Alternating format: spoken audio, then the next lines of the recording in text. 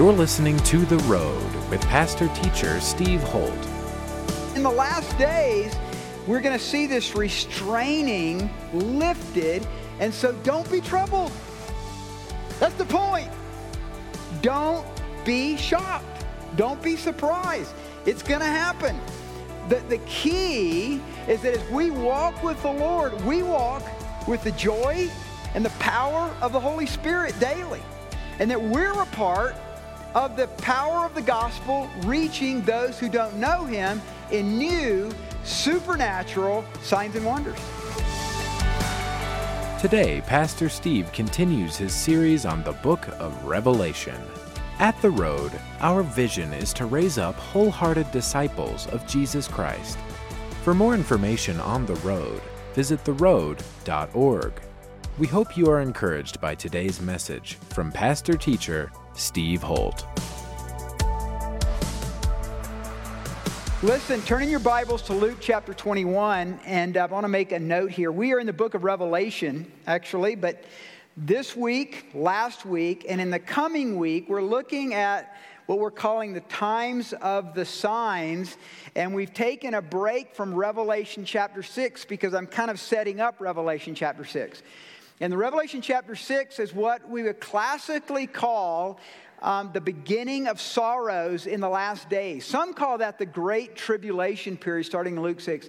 I do not believe it is. I believe it's the beginning of sorrows. I think it's the birth pangs of the earth. That actually in Revelation chapter 8 is when we come to the seventh seal, and I consider that the Great Tribulation period. And to me, the debate is a healthy one. Doesn't matter. The reality is things are progressing toward the coming of the Lord. And so last week, I talked about the first great sign, and I believe the most important sign of the last days is the nation of Israel being founded in 1948. And I've been to Israel a couple times. I brought an Israeli flag. It's up here right now. And then I brought actually an IDF, which is the military forces of the Israeli army, which I was able to get on the Golan Heights when I was there. So that's here if you want to look at it later, but don't take it. If you take it, I will find you. I'm a very skilled operator. I shall find you. No, but you can feel free to look at, enjoy looking at that because of what we're going to talk about today, which is another aspect of the nation of Israel. I want to say this at the very beginning. Just because we believe prophetically that God has a plan for the nation of Israel does not mean that we condone everything that Israel does politically. Do you understand that? I love America. I put my hand over my heart. I stand for the national anthem, but not everything in America is perfect. Politics is made up by men. Prophecy is made up by God. Do you understand that? So just because some aspects of the Palestinian-Arab issue and the Israeli issue is very convoluted and confusing does not mean that we don't look at scriptures the way it was written, that prophetically God has a plan for Israel in the last days, and we're seeing it right before us. Now, look at Luke 21, and I'm going to go through Luke 21 partially today because of my second sign of the times.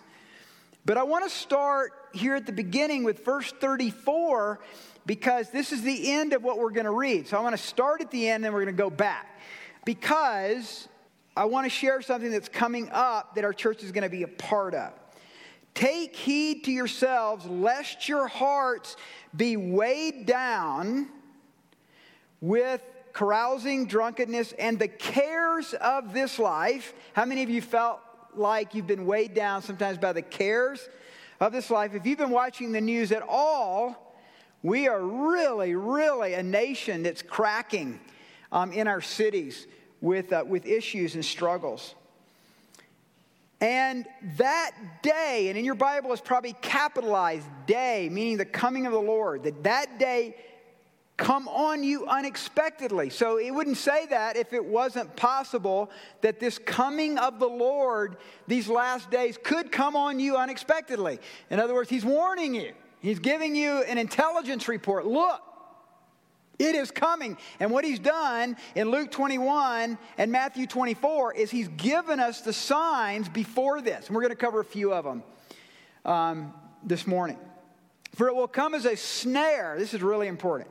For it will come to you as a snare on those who dwell on the face of the whole earth. So there's actually a snare. Yeah, you know what a snare is? I've used snares before to catch raccoons.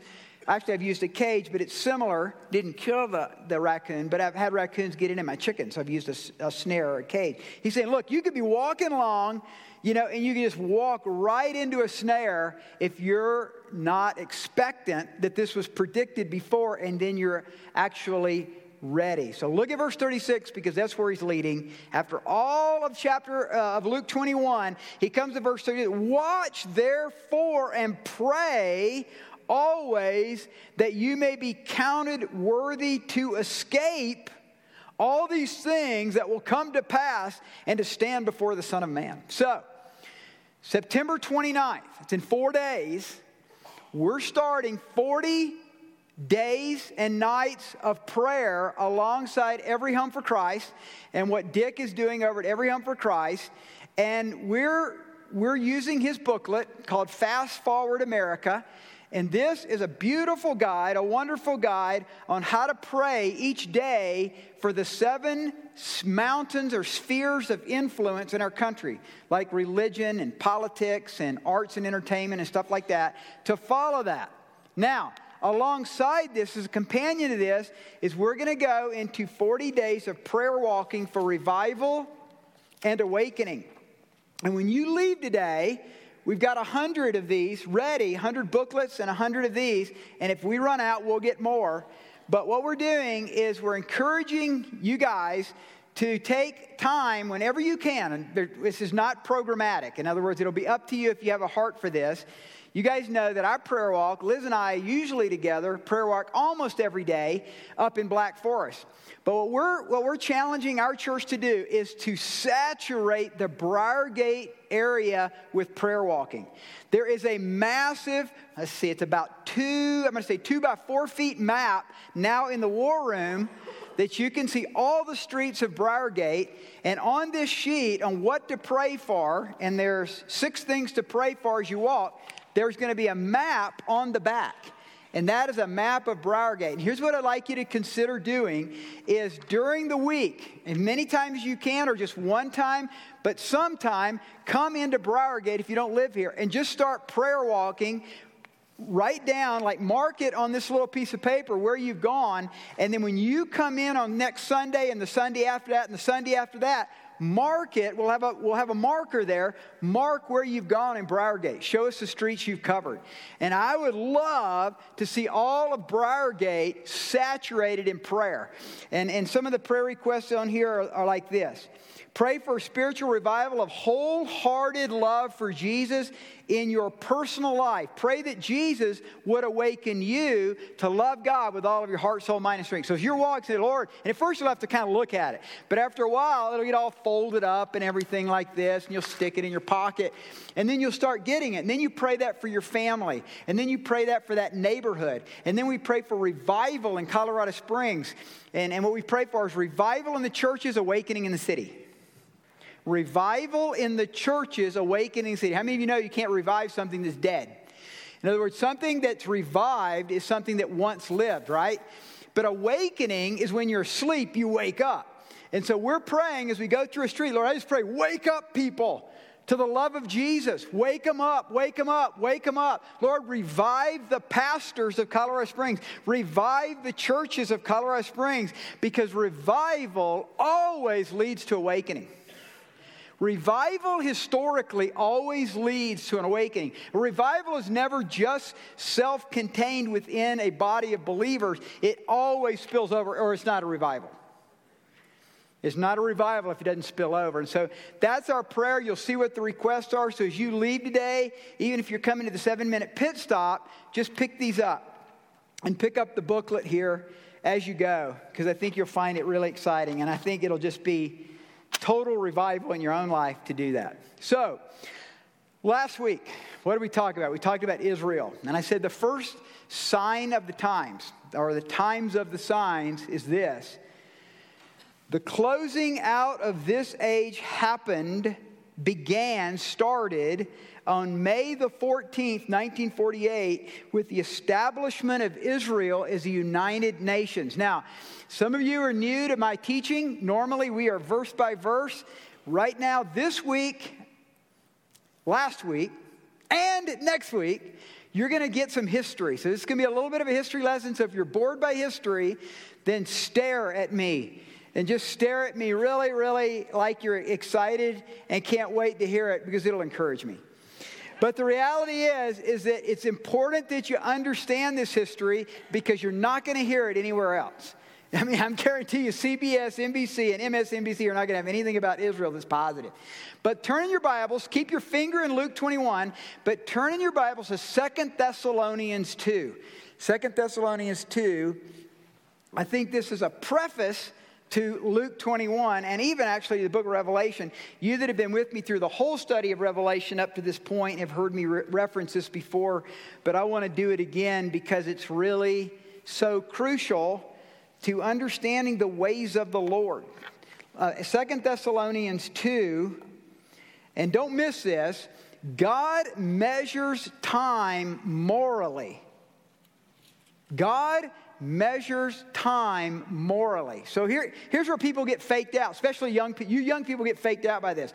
You think that I shouldn't say young people. Why am I saying that? I mean, there's so many messed up older people, okay? Okay, we're all messed up, all right? And I'm messed up too, okay? But here's the thing, that we tend to think because we got away with something, that doesn't really matter. And so you're kind of guilty about something. You went and got drunk on Friday night, or you had sex on Saturday night. And look, things are still going great. I'm still making money. I got a raise at work. It's going great. But actually, when you start to move into the area of wickedness and evil in your actions, a clock starts. It's like God starts a moral clock, and He gives you opportunity after opportunity to repent, to change, to come back to Him. But there's a clock that's going, and there's a point where the judgment of God falls. And He does that in a nation too. And I hear people all the time say, well, look, you talk about all this stuff. You pastors talk about this stuff. And we've got all this stuff happening in Hollywood and this other stuff that's happening in Washington, D.C. And I don't see any judgment. Stock market just keeps going up. Dow Jones keeps going up. We're fine. There is a ticker going, gang. I'm going to warn you, God measures time morally. Look at 2 Thessalonians chapter 2. Now, brethren, concerning the coming of our Lord Jesus Christ and our gathering together to Him, we ask you not to be soon shaken in mind or troubled, either by spirit or by word or by letter, as if from us, as though the day of Christ had come. Let no one deceive you by any means. Again, there's 2 or 3 themes that run through on the day of the Lord theme in Scripture. And the first is that you can be deceived. Jesus is always talking about being deceived. And then secondly, be alert. Be watchful. Be prayerful. Okay, now look at verse 5. Do you not remember that when I was still with you, I told you these things? So obviously when Paul had been in Thessalonica, he had taught them about the last days. And here's what he said. And now you know what is restraining, that He may be revealed in His own time. Verse 7. For the mystery of lawlessness is already at work. Only he who now restrains will do so until, what? He's taken out of the way. So God measures time morally. And the Spirit of God, men and women, is holding back judgment even in the United States right now. We see judgment, we see aspects of it, but the reality is there's still a restrainer. In your own personal life, that you could be involved in stuff, nobody knows about it, you've got a secret life, God knows it, and He's restraining the judgment of the Lord until you repent. And if you don't repent, there'll be a point where the restrainer is removed and He allows judgment to come. And so we see it with some pastors and leaders over time where they're involved in stuff. Nobody knew it. And they're like, well, how could he keep preaching the gospel, see people come to know the Lord, church was growing, God was moving, and he was doing what? That's the goodness of the Lord. That's totally the goodness of the Lord. That was giving that man or that woman a chance to repent and get right. And if they don't, their restrainer is lifted. And in the last days, we're going to see this restraining lifted. And so don't be troubled. That's the point. Don't be shocked. Don't be surprised. It's going to happen. The key is that as we walk with the Lord, we walk with the joy and the power of the Holy Spirit daily. And that we're a part of the power of the gospel reaching those who don't know him in new supernatural signs and wonders that God's going to do in the latter days also. So first sign, the coming of Israel back to a nation. Second sign. On June 7th, 1967, God set up his second modern sign that the age is rapidly coming to a close, the unification of Jerusalem. The unification of Jerusalem. So now you're in Luke 21 already. Go back to Luke 21. And I want to just, again, I'm doing this really weird. I admit it, this is really convoluted the way I'm teaching today, but I'm going to do it anyway. Look at verse 28. Again, we're going to the end, then we're going to go back to the beginning. Luke, verse 28. Now, when these things or these signs begin to happen, look up, lift up your heads, because your redemption draws near. Now, it's interesting. The term lift up your heads is from the Greek word anakudo, and it means to take your attention off of something and put your attention on something else. So what he's saying is kind of like you're watching TV, you're watching the news, and then your baby is pulling the spread off of the dining room table and plates are about to crash on their head. And so it gets your attention. It's like that. He says, look, take your attention and focus on this thing because this is about to happen. It's driving down I-25. You're going south. And suddenly, I'll just tell you what happened to me. I was coming back from Denver the other day, and I turned this corner in Denver. It was a Rockies game. I was coming from a Rockies game. I turned this corner, and there was this massive truck with lights flashing, and I nearly hit it. I mean, it was right there in the fourth lane, and I just slid. I didn't slide, but I almost slid to a stop because this guy had positioned himself in such a poor spot. And I said, thank you very much, because I nearly got crashed into in the back too. But then we swerved, and we made it out of the way. It got my attention. I was sitting there talking to my son. We're talking about the Rockies game. And suddenly, whoa, that's what it's like. He's saying, look, be ready. Be watchful. These are the signs. I'm giving you a heads up. I'm giving you an intelligence report from heaven. These are some of the things that are going to happen. So here's what he's about to do. In Luke 21, Jesus does an interesting thing. He gives us a near prophecy, and then he gives us a far prophecy. And you're going to see this all through Scripture, not so much in Revelation, but especially in Matthew, Mark, Luke, and John. Jesus does this. He says, look, here's how you're going to know that you can trust me in the latter days, is I'm going to predict something right now that you can see. And you're going to see it happen exactly the way I predicted it. And here's what he does in Luke 21. In Luke 21, he says, you are going to see the destruction of Jerusalem. In your generation, you will see the destruction of Jerusalem. You guys that are standing before me are going to see the destruction of Jerusalem. Then he turns that prophetic, that near prophetic word into a far prophetic word, and he says, you're now going to see the Son of Man coming, and he starts to give the signs of that, which, by the way, are exactly the same signs in Revelation chapter 6. Okay, that's why we're starting, that's the reason we're doing it this way, is because you're going to then go into Revelation chapter 6 in a couple weeks, and we're going to actually see it from that perspective too. So Jesus begins to talk about the temple. So look at Luke 21, verses 5 and 6. So look at verses 5 and 6. Then as some spoke of the temple, how it was adorned with beautiful stones and donations. Yeah, I'll explain that in a moment. He said, these things which you see, The days will come in which not even one stone shall be left upon another that shall not be thrown down. Now you got to understand, Herod's temple was massive.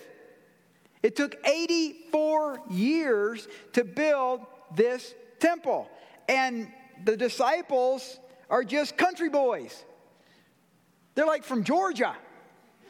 You know, and they were like, oh, I mean, Herod's temple was one of the 7 wonders of the world at that time. I mean, it had stones that were 37 by 12 by 18 feet that weighed in excess of 160,000 pounds each, on top of each other, laden in between with pure gold. And so this is stunning. And if you've seen pictures, and I almost brought my big picture I have of Jerusalem today, but I didn't feel like going to find a ladder to get up on my bookshelves to get it. But you see the Dome of the Rock. The Dome of the Rock. The second most holy place of Islam, right there on the Temple Mount. Well, imagine the Temple Mount at that time had Herod's temple on it. And he's saying, what? Not one stone will be stacked on top of another? I mean, that seems humanly impossible. Do you guys realize that even today we don't know how they built it? I was doing some research this week, and they still believe, some still strongly believe, Jews believe that angels were a part of building Herod's temple. In other words, they don't know even how technically they figured out how to get 160,000 pounds of stone on top of each other as perfectly as they did. So it was one of the great feats of the world at that time. So Jesus looks out. He's on the Mount of Olives, and he's looking across the Kidron Valley. So he's right there on the Mount of Olives, looking across the Kidron Valley, and he looks over at the temple and says, that temple is going to be destroyed. It's going to be destroyed. And he's going to say, in your generation, it's going to be destroyed. And they're just shocked. There's no way. And so you may know that 38 years later, in 70 AD, the Romans turned on the Jews. And Titus, the great Roman general, was ordered to completely sack Jerusalem. Titus laid siege on the city, and no one could come or go. He let the Jews starve to death. For 134 days, he laid siege, and after 140 days, he entered the city and found a Holocaust. 1.1 million Jews stacked on top of each other, having starved to death. Josephus said their bodies were stacked like firewood. Titus was not finished. Then he completely burned the city. And guess what he did? When they found out there was gold between those stones, they took hundreds of thousands of men and began to shove those stones off, tearing it apart to steal the gold. Jesus had predicted it perfectly. Look at verse 7. So they asked him, saying, Teacher, but when will these things be, and what sign will there be when these things are about to take place? So he's not talking about the second coming. This is where there's been some discrepancies in the past. He's not talking about the second coming. He's talking about 70 AD, which is 38 years in the future. Then here's what he does. This is what I'm talking about, near and far prophecy. Don't miss this. From verses 7 through 19, he gives us the opening. Listen, he gives us the opening of the 7 seals that are found in Revelation chapter 6. And we're going to come back to that in a couple weeks. So now jump to verse 20. Look at verse 20. But when you see Jerusalem surrounded by armies, then know that its desolation is near. Verse 21. Then let those who are in Judea flee to the mountains. Let those who are in the midst of her depart, and let not those who are in the country enter her. Verse 22. For these are the days of vengeance, that all things which are written may be fulfilled. So Josephus, the great Jewish historian, wrote of the destruction of Jerusalem, quote, the siege of Jerusalem was one of the most horrible in history. Jerusalem was a difficult city to take, being on a hill. And Jesus said, flee to the mountains. Here's what we know by Josephus historically. is that the Christian Jews fled to Pella, 17 miles south of the Sea of Galilee. 17 miles south of the Dead Sea. They fled because they remembered 38 years before that Jesus had predicted the sacking of Jerusalem, and they were ready. I believe that there's probably, it's funny how when you're studying the Word of God and you keep studying a particular topic or subject, you start finding these cryptic passages all through Scripture to support things. I believe that's a sign, that's a clear sign of the rapture. Like in the days of Noah, remember, Noah and his family were forewarned. They knew it was coming. They prepared, and they were lifted out of the wrath of God. In this case, Jesus forewarned the Jewish believers. Now, they're probably not even believers yet when they first heard it because he hadn't resurrected from the dead. He hadn't gone to the cross. But when they came to know the Lord, probably at Pentecost, and in the days that followed, as the church was said, remember what Jesus said? He said, that generation shall not pass away. We're going to read that in just a second. He said, look, that's us. We're that generation. We need to be prepared. And so they were, and so the Christian, as far as we know, virtually all the Christian Jews at that time escaped the Holocaust of what happened under Titus, the general of Rome. And so they fled over to Pella, and then the ethnic as well as the non-believing Jews were slaughtered. Josephus wrote, when the day came when men should have fled to the mountains, they did not. They crammed themselves into the midst of the city, and that very folly multiplied the horror 100-fold. And I said about 1 million perished. Now, look at verse 32. Again, this is really weird for me to be jumping all over the place, but I think you'll understand the flow when I'm done. Surely I say to you, this generation will by no means pass away till all these things take place. Heaven and earth will pass away, but my words will by no means pass away. And so a generation in the Bible is 40 years, and this took place 38 years later. So what does that tell us? Why does Jesus work that way? I mean, I'll just say this. We were in a meeting this week, and we were talking about the mystery of God. I was with the elders of Chapel Hills Church and the shepherds and stewards of the road. We had a fantastic meeting about the Apostles' Creed. We were talking about the Apostles' Creed and what essentially unifies us as a church of Jesus Christ.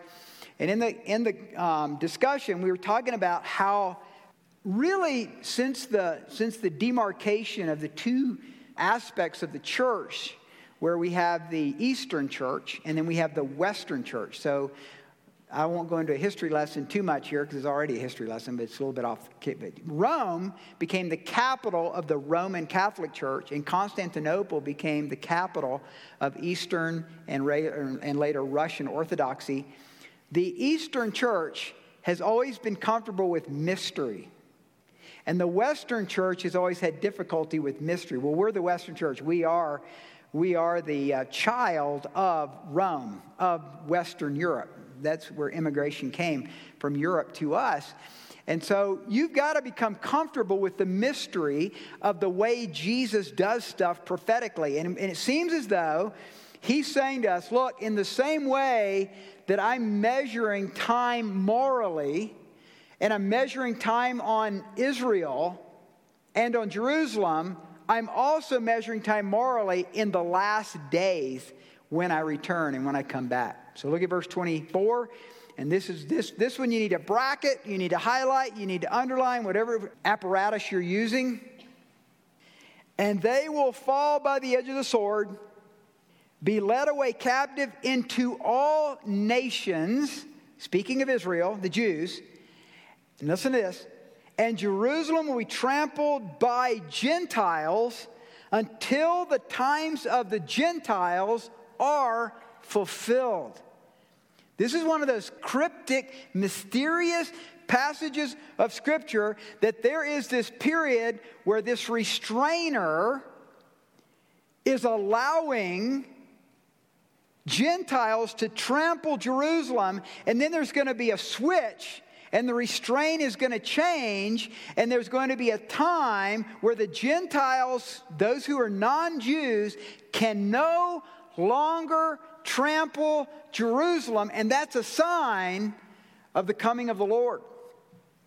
And so, as you may know, the Gentiles, that's us, those who are non-Jews, have trampled Jerusalem for thousands of years. And that's actually a sign. The Romans trampled Jerusalem in 70 AD, and this was the beginning of the trampling. In 615, control of Jerusalem went to the Persians. In 637, to Caliph Omar. In 1099, to the Crusaders. In 1187, to Saladin. In 1215, to the Egyptians. In 1517, to the Turks. In 1917, to Great Britain. From 1938 to 1945, over 6 million Jews were exterminated by Adolf Hitler, and the prophecy seemed ridiculous, doomed. Two-thirds of the Jews in Europe were slaughtered by the Nazis.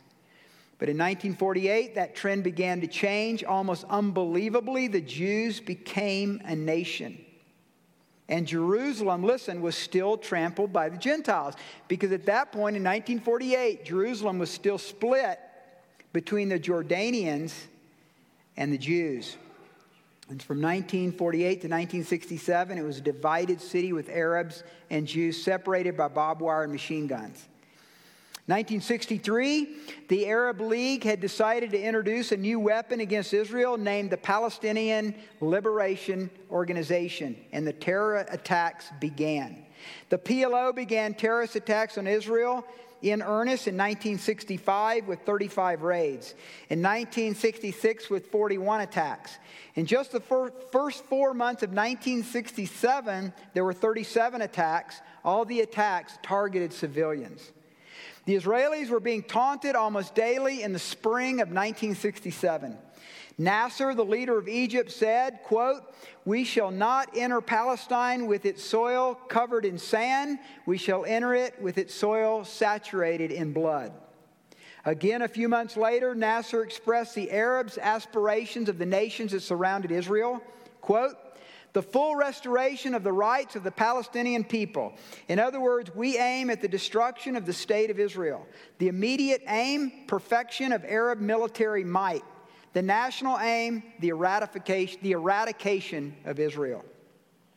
By June of 1967, the Syrians, Jordanians, and Egyptians had encircled Israel with soldiers, planes, and tanks, preparing for a full-fledged annihilation of the nation of Israel.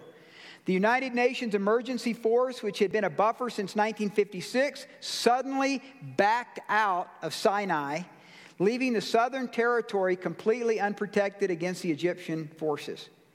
On May 22nd, Egypt closed the Strait of Tiran, blocking trade for Israel's shipping. President Johnson refused to help Israel. Israel was all alone and surrounded. Nasser again taunted Israel, quote, "Our basic objective will be the destruction of Israel. The Arab people want to fight. We will not accept any coexistence with Israel." The Arab rhetoric was matched with the mobilization of Arab forces, 465,000 troops, more than 2,800 tanks, and 800 aircraft ringed Israel. But on June 5th, 1967, Israel launched a preemptive strike as their intelligence, the Mossad, picked up that all of the Arab nations surrounding Israel were about to attack. At 7:14 a.m., the entire Israeli Air Force took off with the exception of only 12 aircraft. So everything they had except for 12 planes, took off. This is an amazing story. I get goosebumps whenever I tell this story. Israel knew when, where, and how the Muslims were coming, and they struck first. Dangerously below the Russian-installed radar, almost touching the waves of the Mediterranean Ocean, with phenomenal speed, the Israeli Air Force struck the Egyptian airfields and destroyed roughly 300 aircraft while still on the ground. They then struck the Jordanian and Syrian airfields and knocked out their entire air forces before the pilots had even had breakfast. At the end of the day, nearly all of the Egyptian and Jordanian air forces and half of the Syrians were destroyed. Now listen to what I'm going to read next. because I'll have to read it because I'll say it wrong. I'll get too excited and then I'll mess up. Then began, and you can look this up, one of the great tank battles of modern times on the Sinai Peninsula, in which comes one of the most strange and interesting stories of modern warfare. Egyptian tank officers testify of hearing noises that sounded like a huge tank force coming toward them. So loud and distinct was this sound that these men abandoned their tanks and ran away back to Egypt. There was no tank force coming. Angels? Supernatural intervention by God? Israel captured the Golan Heights from Syria, the Gaza Strip from Egypt, and then pushed back Jordan back to the West Bank. And on June 7th, the order was given to recapture Jerusalem. Israeli paratroopers stormed the city and secured it. At 9:50 a.m. on June 7th, 1967, David Ben-Gurion announced to a stunned world, "We are at the wall. We have taken control of Jerusalem." The IDF chaplain, Rabbi Shlomo Goren, blew the shofar to celebrate. On that date, the control of the Gentile nations ended, and the time of the Gentiles drew to a close. Men and women, the unification of Jerusalem is huge.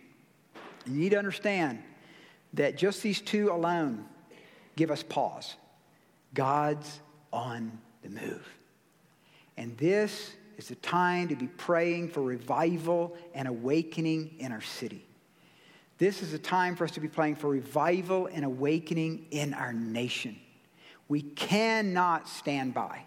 We cannot let the enemy just have his way. God, in the same way that is allowing the restrainer power upon the devil and his demons, God is empowering his church with the anointing of the Holy Spirit that all nations may hear. And I believe he's called this city to be a city of prayer for the nations. You've been listening to The Road with pastor-teacher Steve Holt. We hope you have been blessed by today's message. To connect with us further, visit theroad.org. If you are walking through a difficult time, we want to pray for you. Go to theroad.org, click on the Ministries tab, and go to our prayer page to send us your prayer request. Thanks again for tuning in today, and be sure to listen to the next edition of The Road with pastor-teacher Steve Holt.